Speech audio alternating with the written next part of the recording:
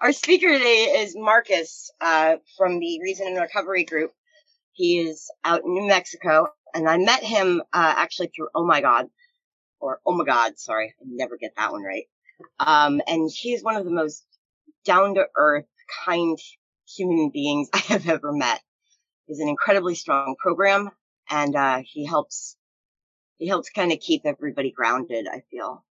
So I'm going to hand it over to him. Hi, Marcus. Oh, geez, Megan, you get me all misty. Hi, I'm Marcus. I am an alcoholic. I live in New Mexico. And right out the bat, I want to thank Megan. I've known Megan. We do service together and have for over a year. And it has been great. And I love working with her. And you always inspire me, lady. I know you hate compliments, but you know what? You gave me one, so I'm going to give you one back. So, so I haven't done a speaker session in a long time, so bear with me. I appreciate the opportunity. Said I'm Mark's alcoholic. My sobriety date is March 25th, 2020. I'm a Zoom baby. I came into the rooms when in the height of COVID, when everything in New Mexico was shut down and there were no in-person meetings. I have done in-person meetings since, but for the first almost year and a half of my sobriety was 100% on Zoom.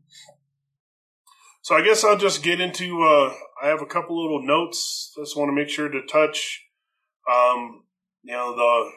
familiar with the format of where I was, what I did, and where I am now. So I'll go way back. Normally these things are usually 15, 20 minutes. So I'm going to experiment a little bit and go a little bit further back than I have before. So my parents were divorced when I was 3. So we're going way back.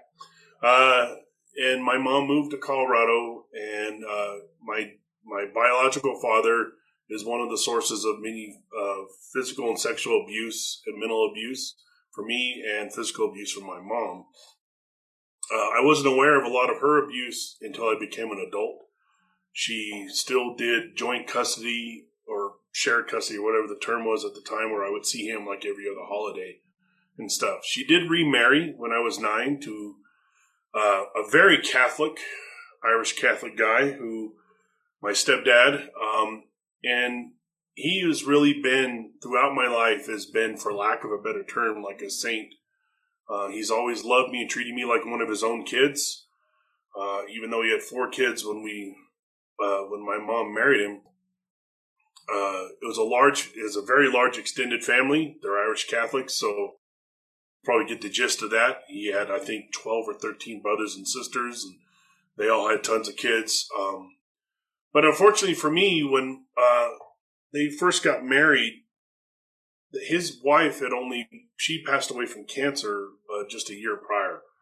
And he was a widower with 4 kids, 4 young kids. Only one of them, I think, was 11 or 12 at the time. And his entire family, when my mom came into the picture, really saw us as outsiders and almost what you might call gold diggers, even though he's just a phone man. But still, we're never really treated like the rest of the family. And that really began for me at an early age. So at 9 years old, I had step siblings overnight that I didn't get along with, that didn't like me, that didn't want me there. I had an extended family that they couldn't stand my mom or me.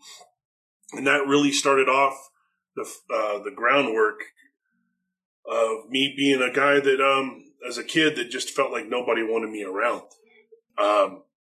One of the big mistakes that my parents did is my mom really forced all the other kids to call her mom right out the gate. And so they instantly resented her because their mother had only passed away, and she took pictures down. It was crazy how she basically replaced their mother with her. And it was a very strict household. You know, if you didn't, you had to finish your dinner. You weren't allowed to be excused from the table until you did. So you could literally sit at the table for an hour after the meal was over. But growing up, I didn't get along with my brothers and sisters much at all. There was a lot of fighting, and my parents decided that the best way to handle that was to let them fight it out. We would literally, my mom and my stepdad would, if me and my brothers were arguing or fighting, they would lock us in the garage and just have us fight it out until somebody came out. That was the foundation as growing up. I was a lot of self-loathing and anger as a kid, all the way through until junior high. I was relentlessly bullied in elementary school and was afraid to fight. But the summer before junior high, my stepdad, like I said, who I love dearly, sat me down and he's like, son, if you don't ever stand up for yourself, no one will ever respect you. And you'll be dealing with this your whole life.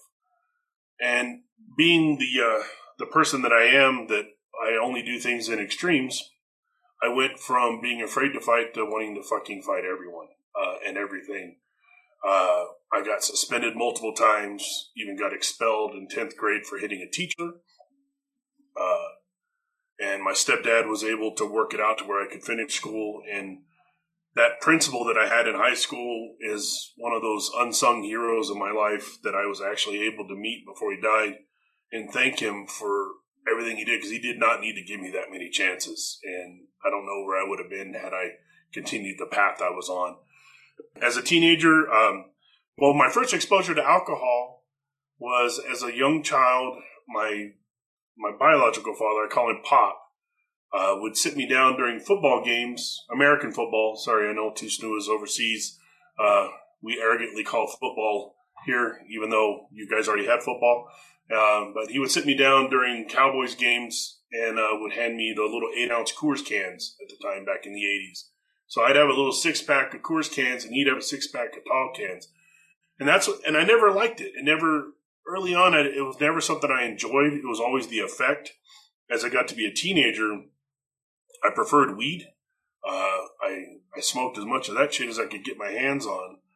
And we only used alcohol in excess, bonfires, going out to a drive-in theater or something of that nature. And it was always to try to fit in.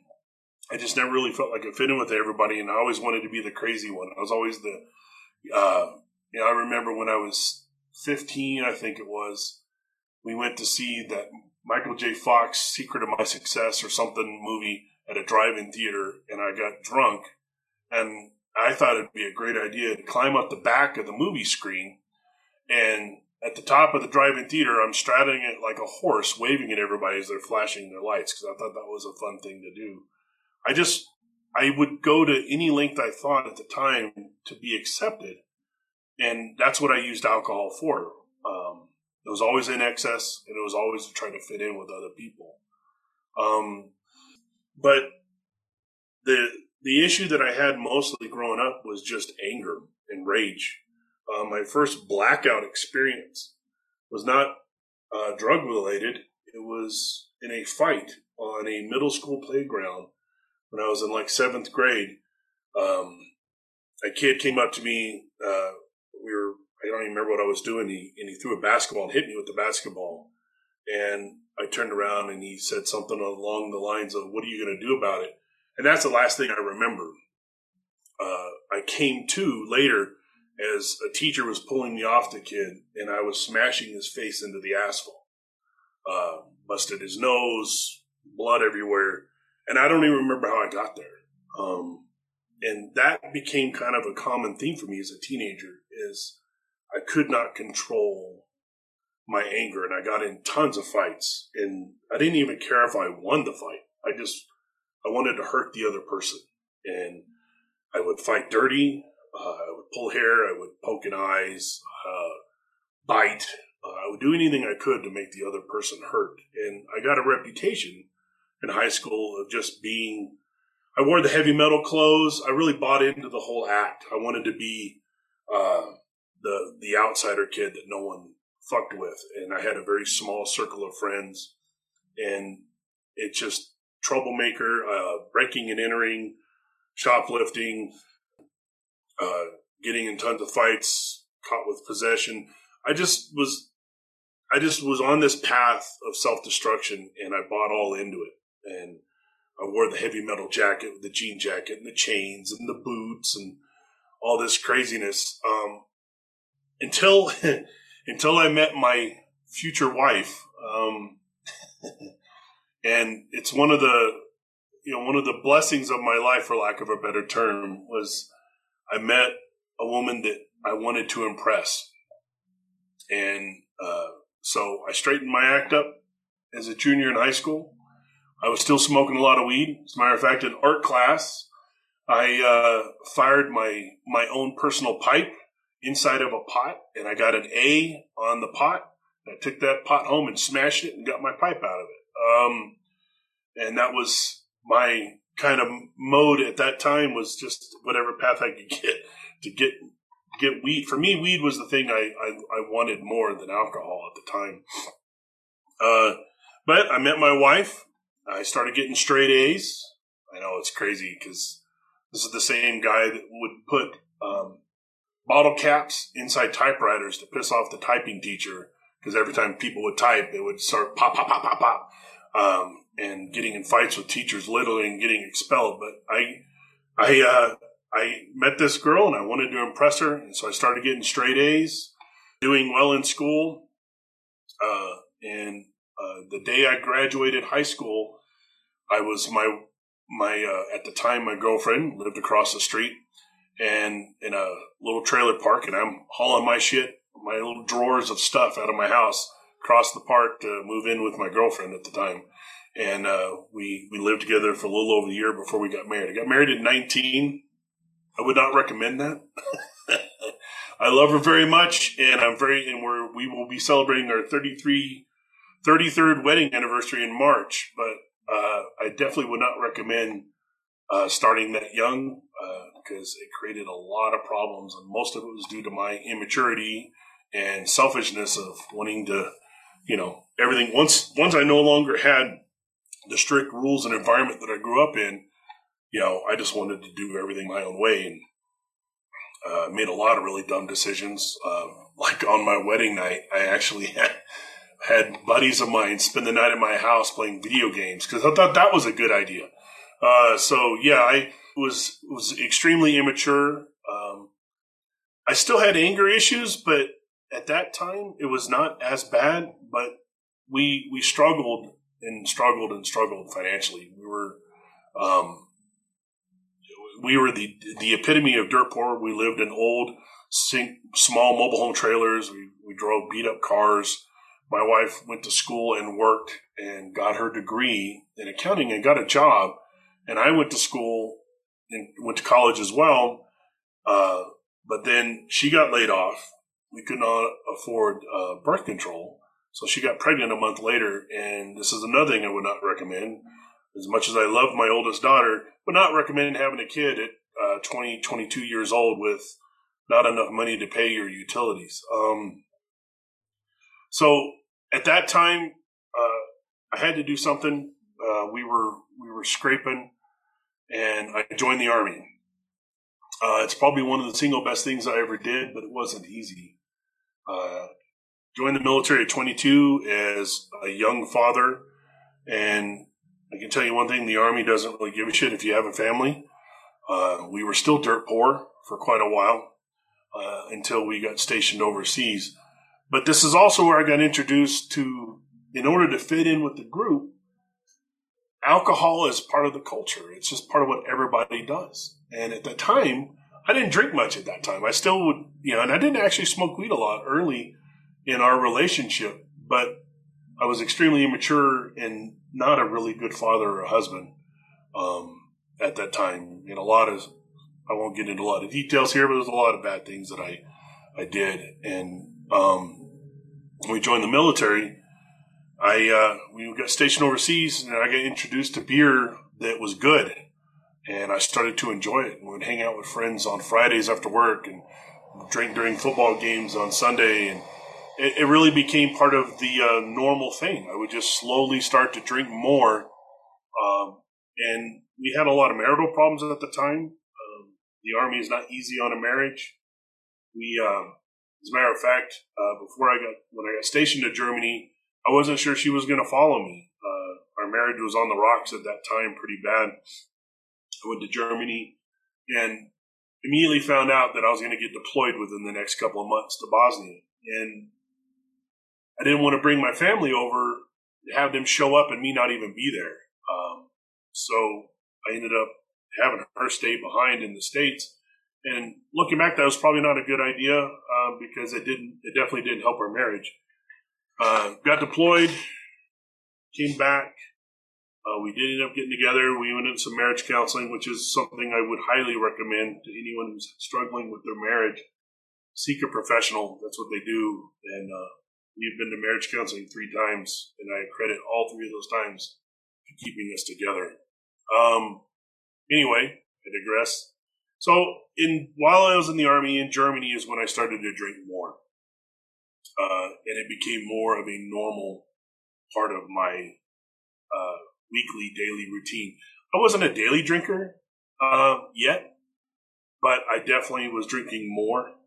And then when I left the Army and came back to the States, we moved to New Mexico because my wife already had a job there. And we went, from being pretty secure to being scraping again because I didn't have a job lined up. Tried to go to school again. I didn't work out. Got a job working for the Air Force, and we ended up moving to a town nearby the base that I work at, and that's really where I started to made friends at work, and to be social, it was getting together after work on Fridays and drinking, and that was about 20 some odd years ago when that started, and it became a very weekly thing. And as time went on, I just progressed. I don't want to say I became natural. I wanted that feeling more, and I wasn't getting enough of it on Fridays. And I would drink on Sundays during football games, and it became a thing where instead of being the fun drunk, as it used to be, somebody that would drink and was just kind of a fun, happy-go-lucky person to be around, it started to become darker, and that anger that I always had in my life would start to creep back out. And over the stupidest of shit, like football games. Like, who cares? It's a damn football team. But I'm smashing TV remotes and getting to the point where nobody wants to be around me. And so often my wife would take the girls to the zoo or go do something different. So I'd be sitting there alone drinking. And that became a thing where I just started to want to be alone more and more. I'd start coming home from work, and I used to, the whole moving of the goalposts. I didn't even see it early on. It was something that didn't even clue in. Like I would I'll never drink hard liquor. I'll only drink beer, and that went out the window. Or I'll only drink on the weekends. And then I started drinking every day. Well, I won't get drunk. I won't get to the point where I get drunk in front of my kids. And I would do that. And I won't drink and drive. And I'll go pick up my daughter whose car broke down. And I'd already been drinking. I kept moving the goalposts and justifying more and more use of alcohol. And then I moved to drinking hard liquor instead of beer because I wanted to get to that effect quicker. I'd come home from work, and I would start mixing my drinks within minutes of walking in the door. And I'd get to the point where I was to the point of being drunk enough to slurred speech, bouncing off of door frames as I'm walking through the house, and waking up with a hangover almost every night. When we would go on vacation or we would go anywhere, it started to be about planning where I could get my alcohol. We'd drive to California to go to Lake Tahoe, and literally as we're going in to find where our hotel is to stay, I'm scouting for the liquor stores. Where can I get the liquor so I can get myself set up for the time that I'm there? And it became more and more about just where I could get that next drink. And what transitioned from being like the fun person to be around when I was drinking, I just drove more and more into self-isolation and fighting with people. I'd get on Facebook and start these idiotic Facebook arguments. I'd reach out to family and just lash out. And I would have cousins who were, some of the amends I had to make later. I would have cousins crying because I'm just ripping them to shreds on Facebook. Or we would all sit around and watch a movie, and I would decide that I wanted to argue about how stupid the movie was, and I'd get my daughter crying. I mean, it became more and more about pushing people away, and I don't think I was conscious that I was doing it.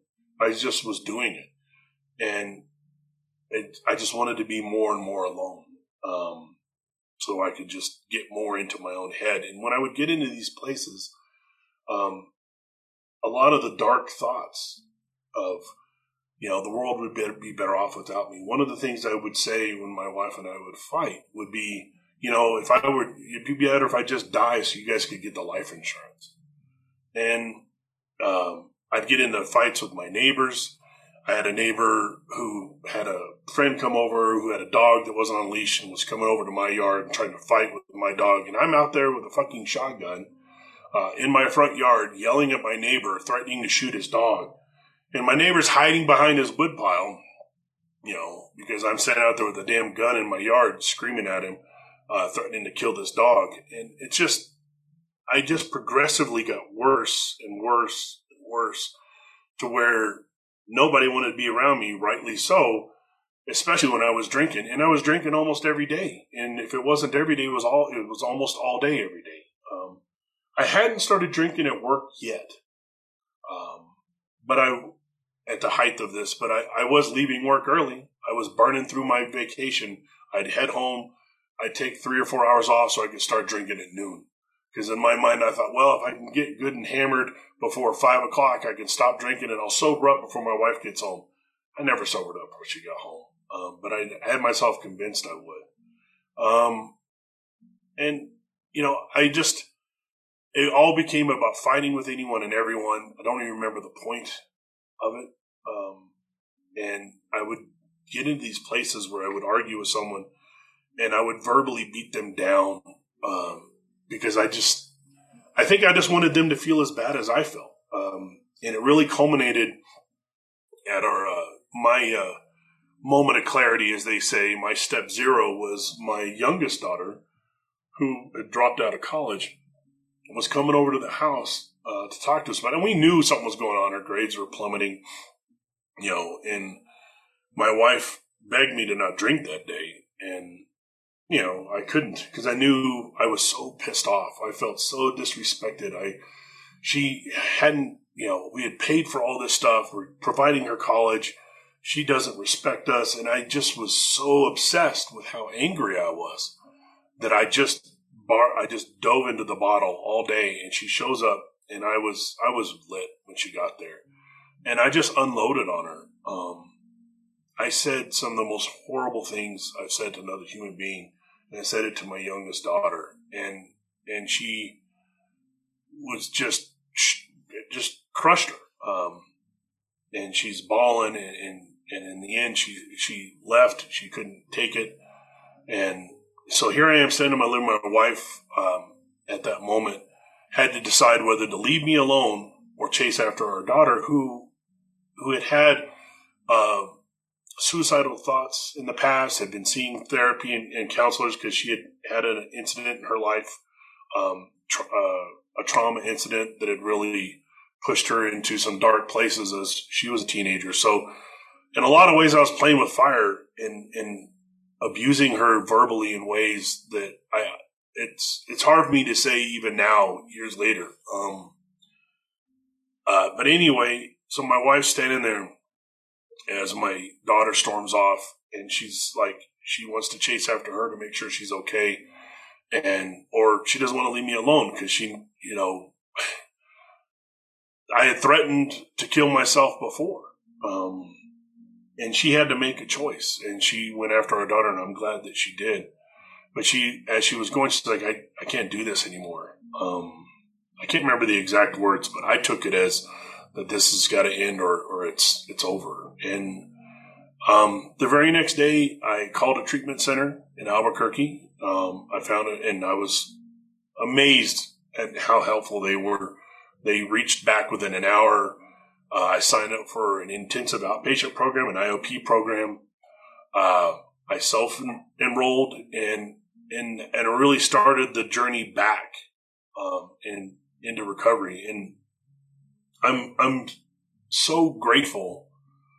I consider myself to be very lucky.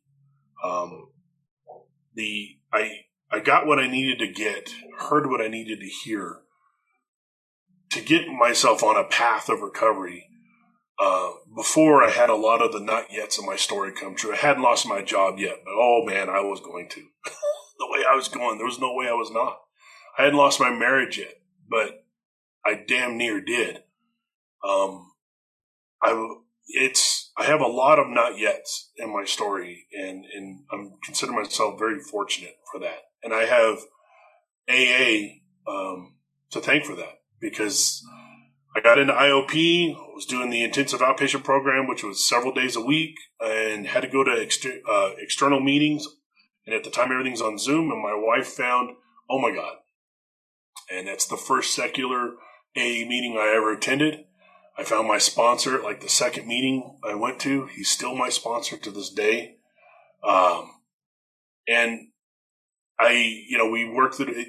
It didn't click right away. And that's, if I could say anything to someone early on in sobriety, just keep doing it. The doing brings the understanding. It took me probably 3 or 6 months until it started to click. The first few months I was like, I'm just doing this to get people off my back. I did the IOP. I'm like, you know what? I'll do this and I'll go back, because even on my intake form for the treatment center, they were like, what are your goals and stuff? And my goal was to learn to drink like a normal person again. I still, when I joined that program, I still had the mindset that I wanted to get back to being able to drink, just drink normally, like a normie. And it took me several months for it to start to click. Started working the steps with my sponsor. I didn't do I drug my feet on the inventory. Oh my gosh. For weeks, months. I did not want to do it. I did not want to sit down with some dude I just met in a fucking meeting 3 months ago and tell him all the shit I had done. But it was a life-changing experience when I finally sat down and did that. Went through the fifth step with my sponsor. He's out of Baltimore. Never met him face to face. I hope to someday. But, and we did that. And then we started working 6 and 7, working on, and I love seeing Marcia's face because I have stolen this line from her, working on those survival skills that are no longer serving me, instead of character defects. Yeah, I working on those, and anger and my fear and the self-loathing and all these things they're brought out in the inventory, and how one of the biggest things is my expectations of others. And it was, when you're looking at the inventory, it's like watching, you have those pictures that you see like at the mall where it's just like a pattern, and if you stare at it for 10 minutes, like an elephant starts to come out of it. It was like that experience, that looking at the full inventory with my sponsor, which took us almost 3 hours, I started to see that I was, I was putting expectations of other people, and I was allowing that to build resentments, and allowing myself to get just pissed and so angry and hateful toward people over things that I couldn't even control. It's like getting mad at the fucking rain. And at some point, it just started to come out. It's like, I can't control these things.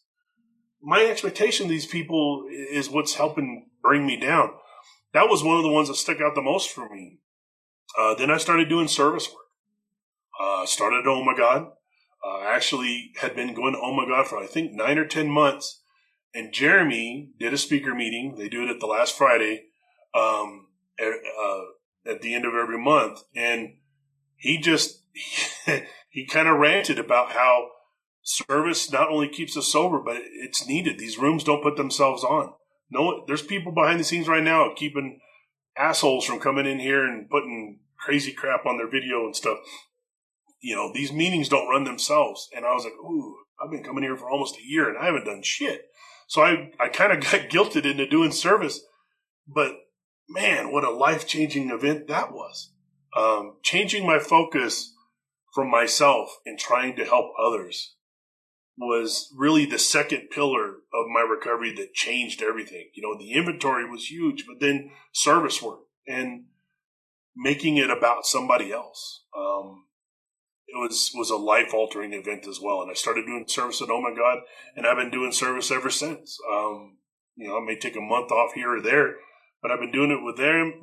And then Nathan started Reason and Recovery in 2020, and I found that meeting by meeting him at Oh My God, and he wanted to expand his meeting to multiple days a week, and he asked me to start hosting the Thursday meetings, and I did that for a solid year, and it was it has been one of the most rewarding experiences of my life, and I have personal accomplishments and work accomplishments. I have a beautiful wife and I have lovely children.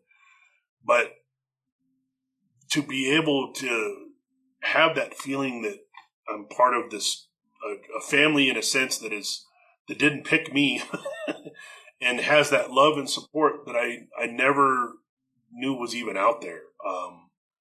It's been an amazing thing. I'll be 3 years sober, here in March, and, my emotional well-being, financial well-being, everything about my life today is not what it was 3 years ago. And I'm not the same person I was, and not even close. I'm not as quick to anger. I definitely genuinely feel closer to people than I used to be. I wanted to be away from everyone. Now it's like anytime I get, even if I went on vacation back in November, and we were in a place where I couldn't go to a lot of the meetings I used to go to, it felt really weird to not be surrounded by the same community I'd been surrounded by for years. It really felt uncomfortable. And I was grateful when I was able to get back into the swing of hosting meetings and doing service and calling people and getting calls from people. It's the community of AA is I credit to saving my life, and I owe this community everything, and that's why I try to do so much back.